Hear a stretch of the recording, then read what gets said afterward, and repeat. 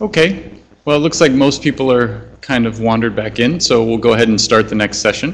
And it's my pleasure to introduce my kind of co-director for the course, Dr. Marion Peters. You all know her very well, I'm sure, a hometown favorite here.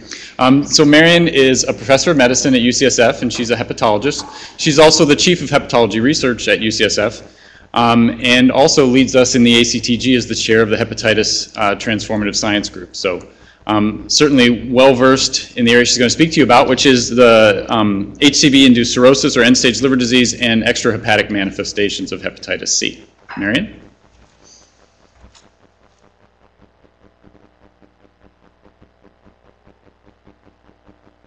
Thanks very much, Dave.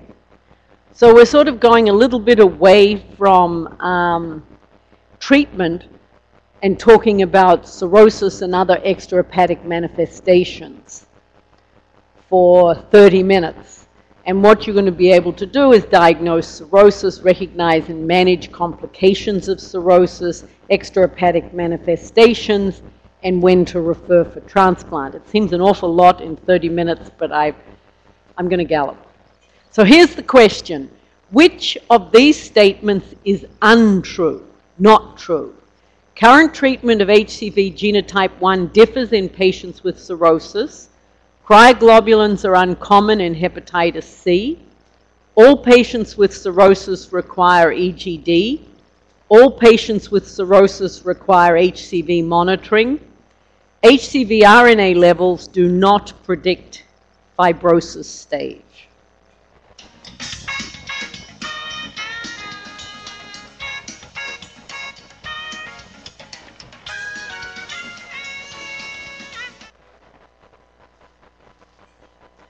Okay. We have to come back to that at the end. So I'm going to go over cirrhosis, hematologic, dermatologic, rheumatologic, renal, and endocrine manifestations. And the reason I am talking about the importance of knowing if a patient has cirrhosis is not just that they may decompensate and require monitoring, but that the outcome for disease is different. And I see why everybody moved over here. You can't see the slide. So here you can see this is with boceprevir triple therapy for genotype 1. Blue is PEG-RIBA. Yellow is boceprevir response-guided treatment. And green is fixed treatment for 48 weeks. And you can see if you have F0, F1, or F2, it doesn't matter if you get response-guided or 48 weeks, you have similar efficacy rates. But in patients who have marked fibrosis, as you've seen already this morning, they have decreased responses compared to those with mild fibrosis, and response-guided therapy is even worse. And you see exactly the same thing with telaprevir, that the response goes off, starts to decrease as your fibrosis goes up, going across the right. So we need to know if a patient has cirrhosis because the length of treatment is different. Knowing HCV RNA levels doesn't tell you anything about histology. Here's a nice study looking at various genotypes with increasing fibrosis across the x-axis, and you can see the RNA levels are not at all predictive. So you can have an RNA level of 3 million and live to be 100. You can have an RNA level of 100,000 and be on the transplant list. Similarly, serum ALT levels are not useful in terms of predicting severity of disease. So in red are normal ALT percentages, and in purple are elevated ALT. And you can see that without fibrosis at all, there is a little increase in the mild of normal ALT, but there's still plenty of normal ALT percentage seen in cirrhotics. So knowing the ALT level won't help you either. So after you develop chronic liver disease from any cause, but for today we're talking about hepatitis C, patients go on to develop compensated cirrhosis initially and then can decrease, can be decompensate with the development of a varicose hemorrhage, ascites, encephalopathy, or jaundice. Hepatocellular carcinoma itself can be the cause of decompensation. So how well do we assess that? We know that patients transition from compensated to decompensated at about 5% per year. And the best predictor is actually hepatic venous pressure gradient, which is an invasive measure to wedge and get a number. And you know that if you do a TIPS, you get your wedge pressure down under 12 will decrease the risk of bleeding. Cancer, I told you, can trigger decompensation and is a predictor of death. So how do we assess without doing an invasive measure such as a wedge pressure? There are two tools that have been used for many years. CPT was developed in the middle of last century, and then over the last decades, model of end-stage liver disease, or MELD, has largely taken over. So a CPT uses clinical assessment, hepatic encephalopathy and ascites, and then bilirubin, albumin, and prothrombin time, or INR, as the laboratory assessment. And if you look like everybody in this room, then you are a child's Pew A with normal levels. If you look like a lemon on a stick, you're over the right here with ascites, jaundice, coagulopathy. And nobody needs to do the scoring system. It's very obvious your patient has end-stage decompensated disease. But it's the people in the middle who have a bit of this or a bit of that where you have to add up the numbers. And A is CPT 5 and 6, greater than 9 is a child's Pew C. This has largely been overtaken by the MELD score, which you can calculate on any computer. You just plug it in, go to Google, ask for the MELD calculator, it comes up, you plug it in. Uses bilirubin, INR, and creatinine only. If only the bilirubin is elevated, your MELD is 10. If you double the bilirubin and the INR, you double your MELD. If you then double your creatinine, your MELD goes up a little bit more, and with more INR, it goes up in the 30s. Why is this important? That we allocate organs by MELD score, so the highest MELD is the patient that's offered the next liver. And in Northern California and Southern California, you need a MELD in the high 30s with blood group O to get a liver transplant, and for blood group A in the 20s. Now, there are parts of the country where you can be offered a liver with MELDs in the teens. MELDs also predicts 3-month mortality after TIPS procedure and predicts mortality after surgical intervention. Now, when you're doing the mortality after surgical intervention, it differs whether you're doing a surgery in the neck or a surgery in the abdomen, which is obviously a higher risk procedure from decompensating your liver disease. So this is an important slide because it shows you the survival time after the first decompensation of liver disease. And so if you're HIV negative in blue, 25% of patients will die within a year after the first decompensation. And often patients doctors referring patients say, well, they just had a little bit of ascites, but that's enough. So a little bit of ascites, a little varicose bleed, a touch of encephalopathy, 1 in 4 will be dead in a year. If you're co-infected, it's 1 in 2. And if you look at 5-year mortality, only 44% of the mono-infected HCV patients are alive compared to only 1 in 4 of the co-infected. So it's important to think about transplantation with the first decompensation because that may be the patient's best chance of getting one.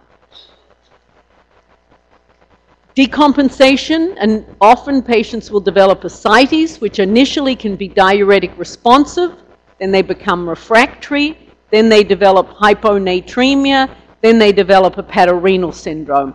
And each stage reflects a more deranged circulatory state, and I spare you the underflow, overflow thing that my eyes glazed over in medical school, and go straight to treatment. If you're diuretic responsive, sodium restriction and spironolactone and furosemide at a 3-to-1 ratio. Usually start with 75-20, and you can increase up to 300 and 160. But sodium restriction is critical because these patients aren't total body salt poor, they're total body water excess, because the kidneys are not recognizing that they need to excrete free water and they just keep retaining water because they think they're volume down, the patient is volume down. So if the patient takes in more salt, they just increase how much water. So I say to my patients, if it tastes good, it has salt in it. So when they say, I don't know what a low salt diet is, that's easy. No salt in the food, no salt on the table, nothing canned, nothing frozen. It's frozen in salt, it's canned in salt. Refractory ascites, this is when patient really is restricting their salt and on an appropriate diuretic, but you're unable to get rid of the ascites.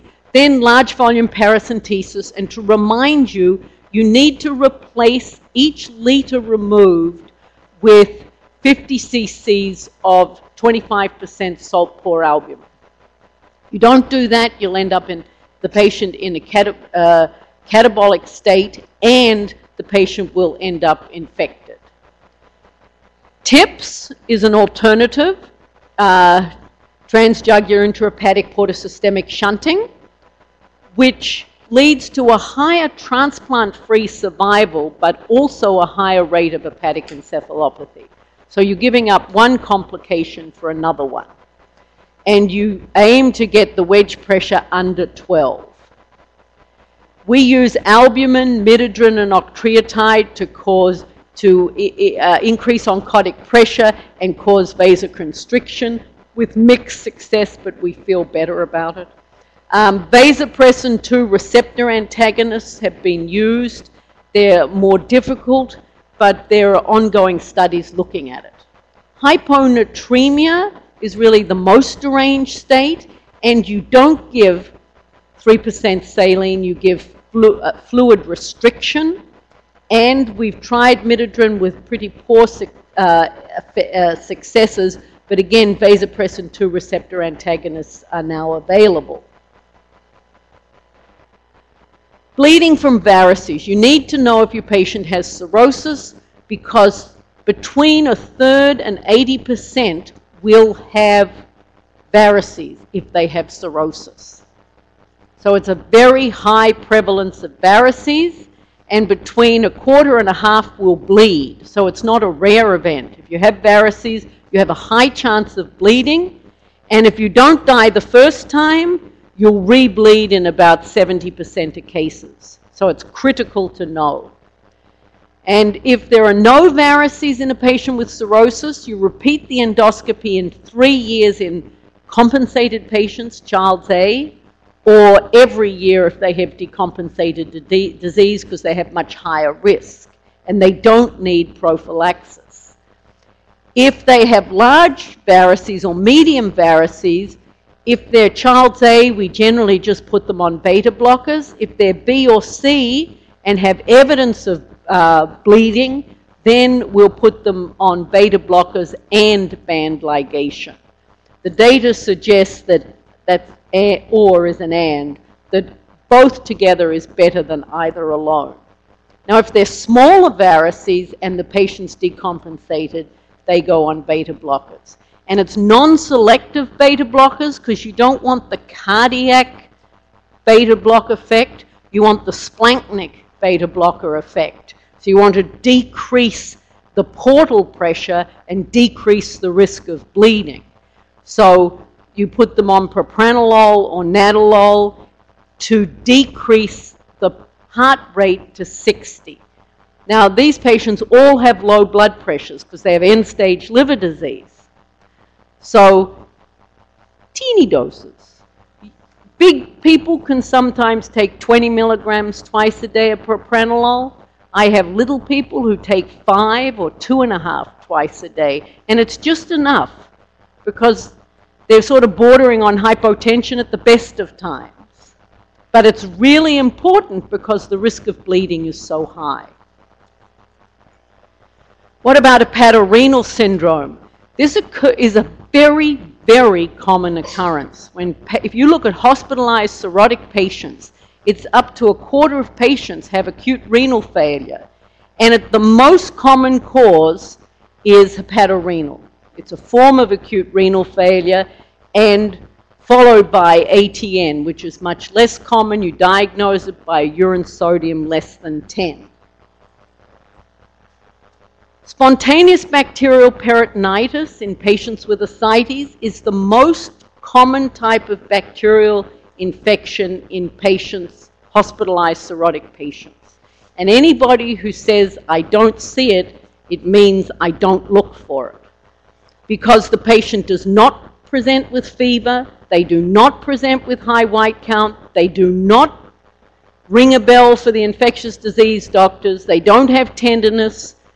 All they have is worse liver disease. So they come in with unexplained encephalopathy or worsening encephalopathy, worsening jaundice, touch of renal failure, creatinine's gone up. The commonest cause is they in fact have SBP. And you diagnose it by tapping the ascites. Take off 40 cc's, put it in blood culture bottles, 10 cc's each, put it in a purple top CBC tube, and your cell count will come back the same day. If your poly count is over 250 or a total white cell count over 500, that's diagnostic. The blood cultures may take a few days. You have to put it in blood culture bottles because there's very few bugs, so it needs the happiest medium to grow. And studies from 30 years ago, repeated every 10 years to see if they've changed, continue to show that if you just send it down in the sterile black tube, around 30 to 40% will be positive. If you send it down in blood culture bottles, it's over 85%. And you start treatment immediately, you have a high white count. And the first-line treatment is cephalosporins, as 80% plus are E. coli.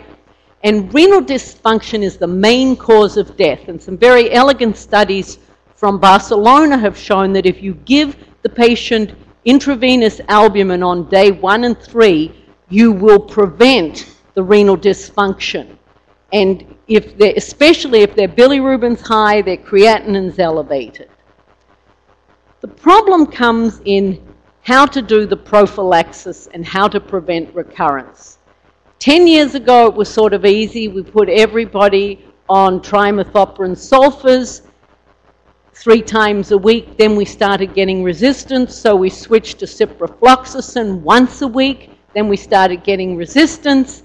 And there are 8 of us at UCSF looking after end-stage liver patients, and there are 7 different protocols. The 8th person just flip-flops between the other 7 because there's no right answer. So some people start with Cipro every day, some people once a week, some with everyday trimethoprim sulfurs, some with 3 times a week, some norfloxacin. It's the big problem of the drug resistance issue, but for sure, treating prophylactically treating after a patient's had an episode of SBP decreases the number and the severity of subsequent infections. Primary prophylaxis if the MELD's over 12, or in HIV co-infected patients if the MELD's over 9. They don't tolerate bad things happening. Hepatic encephalopathy is most likely precipitated by infection or bleeding. So SBP or urinary tract infections are the 2 biggest, so you have to keep tapping the belly. GI bleed because of the protein load, electrolyte imbalance, portal vein thrombosis may be what tips the patient over, or worsening liver disease, or hepatocellular carcinoma. Forgot that one. And the treatment really aims to reduce production of ammonia from the colon. We don't know what the toxin is, but we know it's associated with a high protein load. So by non-absorbable disaccharides, usually lactulose or lactitol, non-absorbable antibiotics, neomycin has been almost completely replaced by rifaximin now because it has very few side effects. And I just wanted to make a point that we don't recommend protein restriction. It doesn't mean we recommend 3 steaks a day. We recommend a normal protein diet, which is around 40 grams a day. Because if you put patient on 20 gram or less protein diet, you'll worsen the nutritional status, you'll decrease the muscle mass, you'll make their risk of survival, much lower survival, and much poorer outcomes after transplant.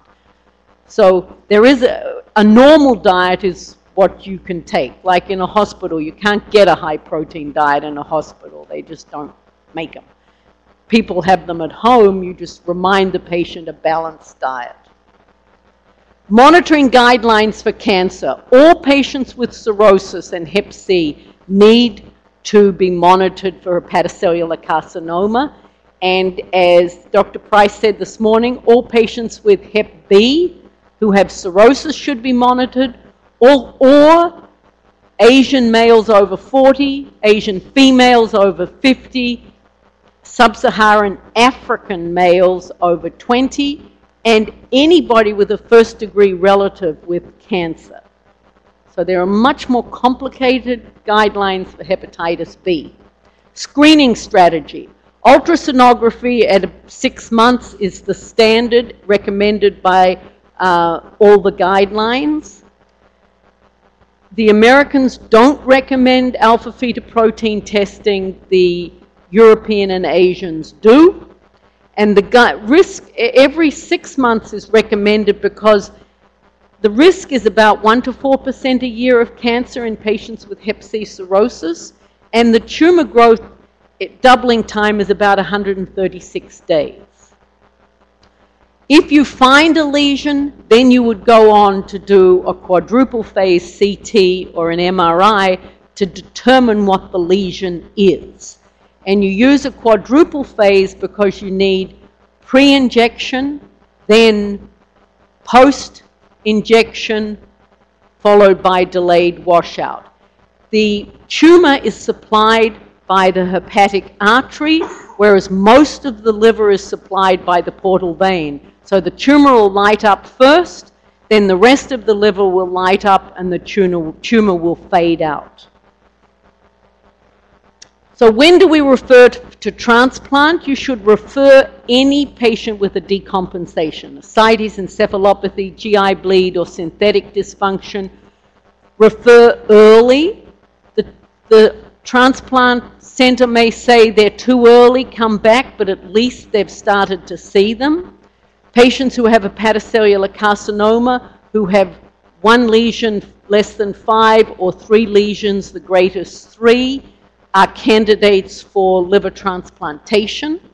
And there are many issues confounding patients' ability to reach transplant, including medical, social, geographic, especially in Northern California where distances are enormous, and insurance. Patients need to fulfill listing criteria, not just for the liver, that they need a new liver, but the rest of their body can withstand a transplant. They don't have a cancer. They don't have a terrible heart that the surgery would kill them. Psychosocial support. So it really requires a multidisciplinary approach. So if you're treating patients with cirrhosis for hepatitis C, with interferon-based therapies, you have a risk of that patient decompensating. So you have to have the discussion before you start the treatment. I think you might be a transplant candidate. Talk to the transplant center. or you're clearly not a transplant candidate. If you decompensate, you will die. Do you still want this treatment? And here's the survival post-transplant for patients with hepatitis C. The blue is mono-infected, and the red is HIV, HCV co-infected, which is significantly less. And here is the graph survival. Again, the mono-infected is not as good as hepatitis B post-transplant, but is better than when the patient is co-infected. So now I'm going to talk a little bit about extrahepatic manifestations.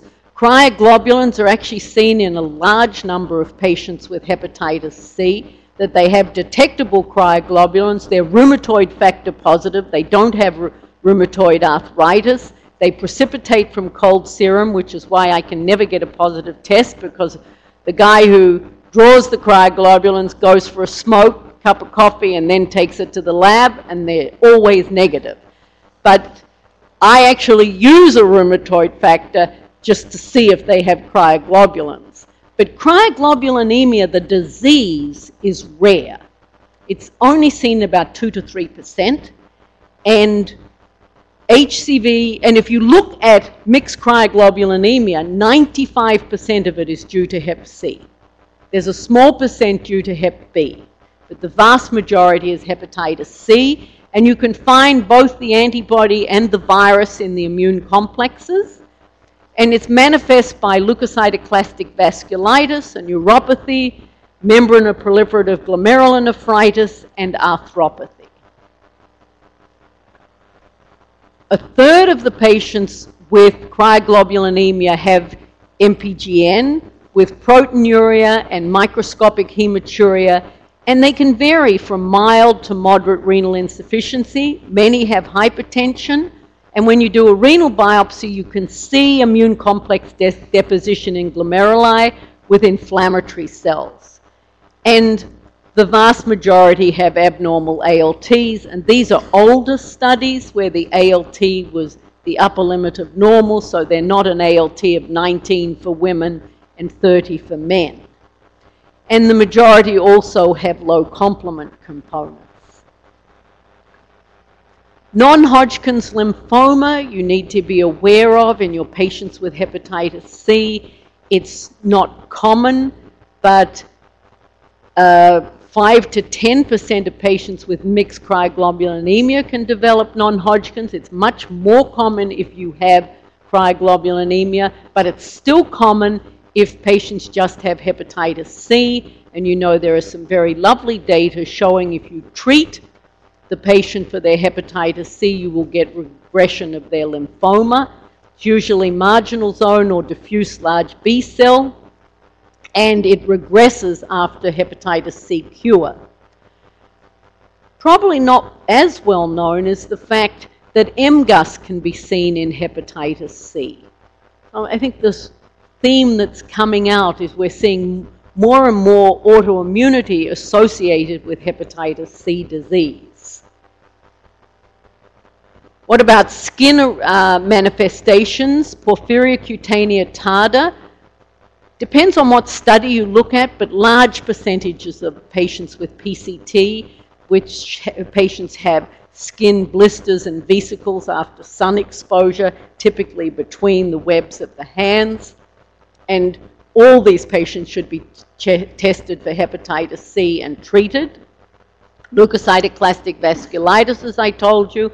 And then another endocrine manifestation, we measure TSH before you put the patient on interferon and every 3 months, because interferon can augment autoimmune diseases. And what's fascinating is we treat Hep B with interferon, and it's very rare to see thyroiditis, but it's pretty common, about 14% in hepatitis C patients, and up to a quarter of these patients actually have thyroid antibodies, so they're predisposed to develop disease. And there's an association of hepatitis C with diabetes. Patients over 40, those with HCV infection, have a 4-fold higher risk of diabetes than those without HCV. And if you look the reverse at patients with diabetes, the prevalence of hepatitis C is 2.5-fold higher than those without. And the odds ratio of having diabetes is 2 to 16 times higher in patients with chronic hep C than in patients with other causes of liver disease. And if you have an HCV-infected liver transplant recipient, they're much more likely to have diabetes. And we don't know why, but there's a very strong association. I've told you about the nephropathies.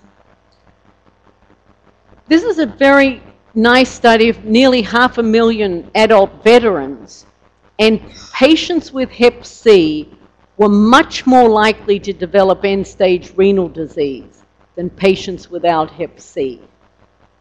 And patients who had an GFR less than 30 were much more likely to have hep C than not. And in patients who were waiting renal transplant, I jump over that, oops, no.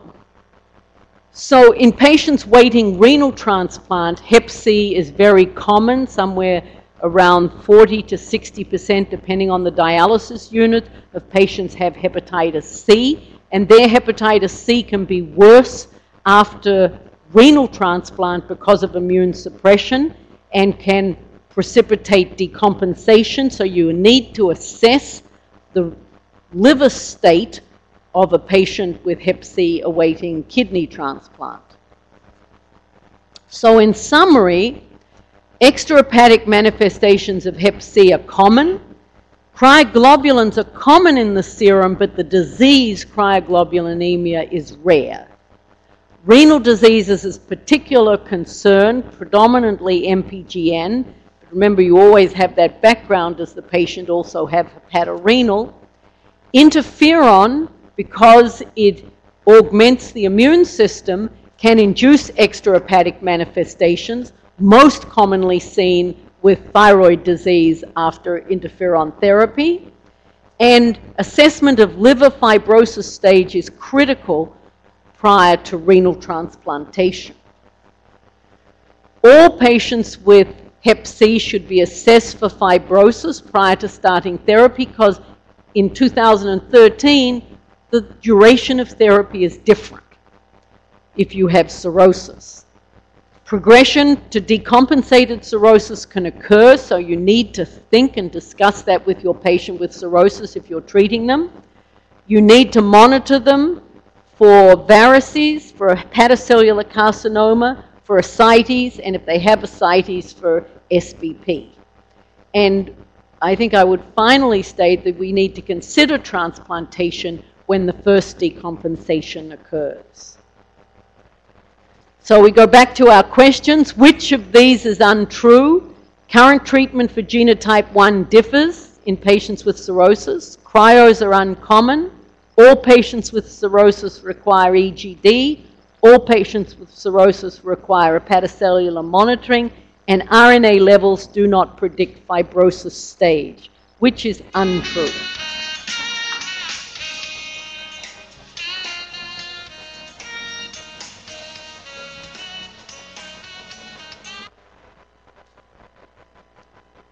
Okay, well, oops, go back to that one. Yeah.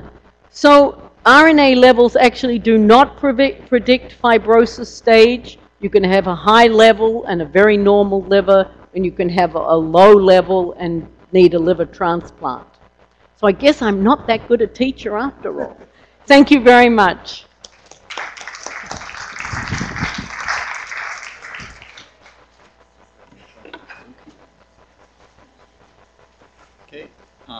Thanks, Marion. That was great. I think we have a few minutes. If anybody has questions, you can either come up to the microphones or write them down and we'll get them up here. Oh, here we go. Go ahead. I have a neomycin question. I've had a significant number of patients who have huge copays for rifaximin.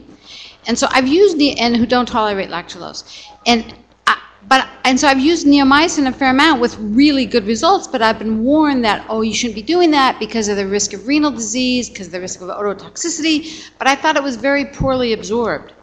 Can you? So actually, deafness and renal disease is not uncommon, but that's all we had for 40 years, and we had few patients that actually got into trouble. But rifaximin is so much better in terms of side effects. Sometimes you can contact the company and they will provide support for the patients. That's what we've done, and got them to absorb the copays. Okay.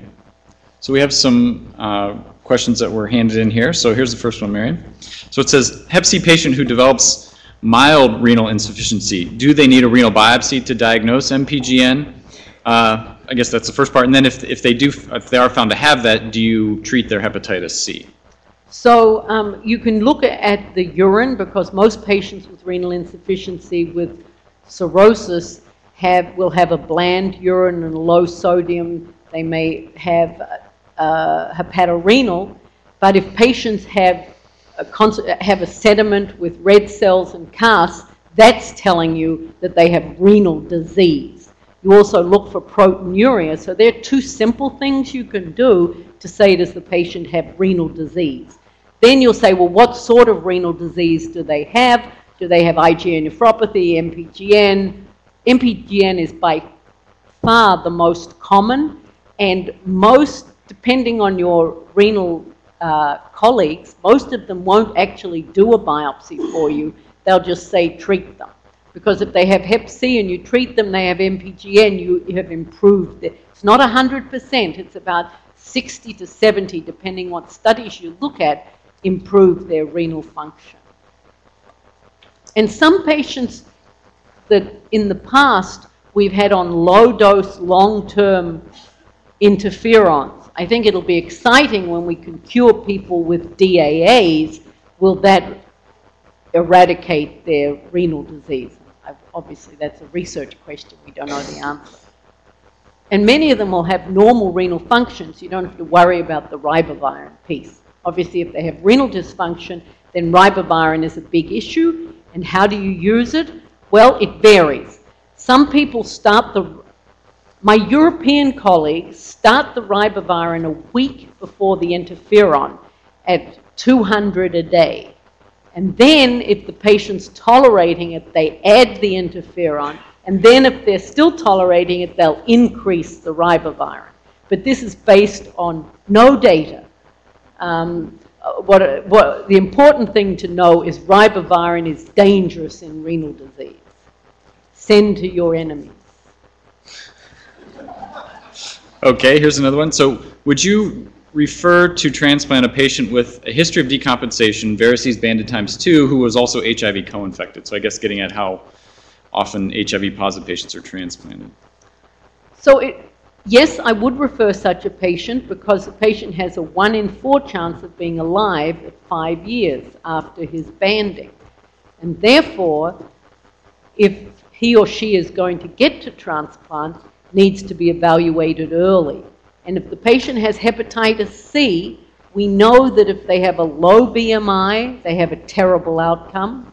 We know if they have a very high BMI, they have a terrible outcome. So we're stuck in really trying to find the optimal time to treat them. And post-transplant, they seem to go one of two ways.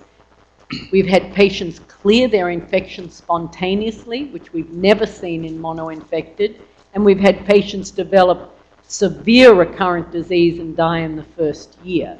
So these are the patients, I think, all DAAs are going to make the biggest difference, because you have a chance to eradicate the virus going into transplant, and then they'll behave like everybody else with HIV, not Hep C, who have splendid outcomes.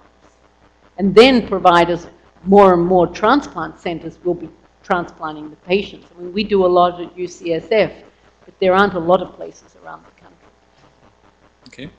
So it said you recommended ultrasound every 6 months with cirrhosis. How about patients without cirrhosis on an initial screen? How often should we repeat ultrasound or AFP, or supposedly how often should you rescreen them to stage them? It's a great question.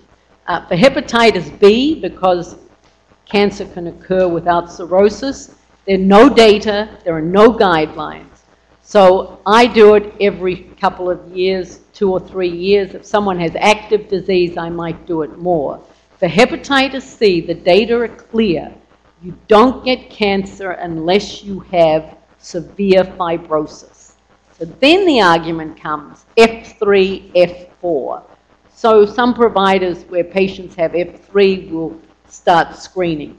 But if they don't, you do an ultrasound when you meet the patient, so that may be the only ultrasound they get until they progress. How often do you rebiopsy them or restage them, Marion? How long do you wait between staging? So they used to tell us to stage a patient every 5 years. I think now we have transient elastography. We should be able to monitor the patient every year and see if they have progression of disease. And I think, liver biopsy was completely out of favor 5 years ago. Now everybody does it. You couldn't find an ID doctor who wanted to biopsy 5 years ago. Now you can hardly find one who doesn't. And because of these dreadful drugs, we don't want to put everybody on it while we wait for something better. But I think the pendulum will swing back if we have better non-invasive methods. Okay. Should all patients with a history of encephalopathy permanently be on both rifaximin and lactulose? Do these meds decrease the bioavailability of other meds they are taking, like HIV medications?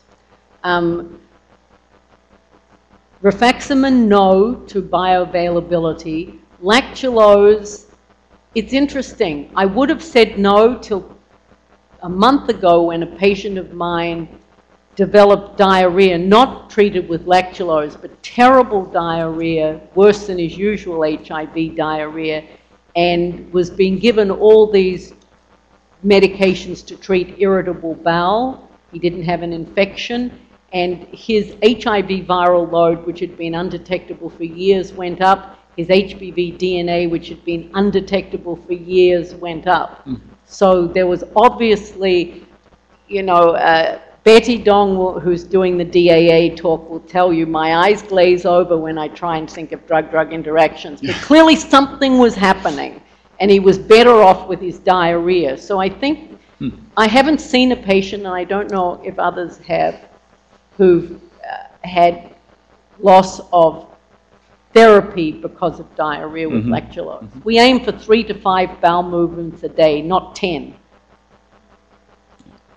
Okay, here's one. Are post-transplant patients treated for their HCV if never treated before?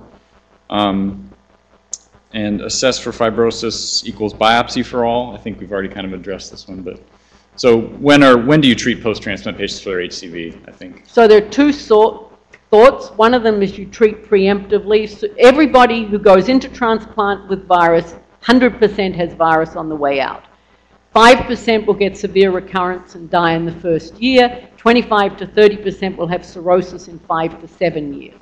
So the fascinating thing is 2/3 of people will die of something else. And that's the data for the non-transplanted. Why is the new liver giving them that reprieve? Because they were dying in the first place. We do protocol biopsies every year and treat if they have F2 or higher. I think if we had better drugs that weren't toxic, that didn't interact with calcineurin inhibitors, we treat everybody before transplant if we could, or after. And non-invasive methods, FibroSure is not much good because if you have unconjugated hyperbilirubinemia, it's falsely elevated, so your HIV patients not much good for them. FibroSpect, they're all sort of, as Dr. Nagy said, about 80% if they say it's F0 is correct, about 80% if they say it's F4 is correct, and in the middle is nowhere. Transient elastography is better, and I think may well become the technique we use in the future. Okay. We have one more question, but it's about raltegravir and kind of drug interactions, so maybe that would be better to save till after Betty's Oh, talk. great idea. Okay, thanks, Marion.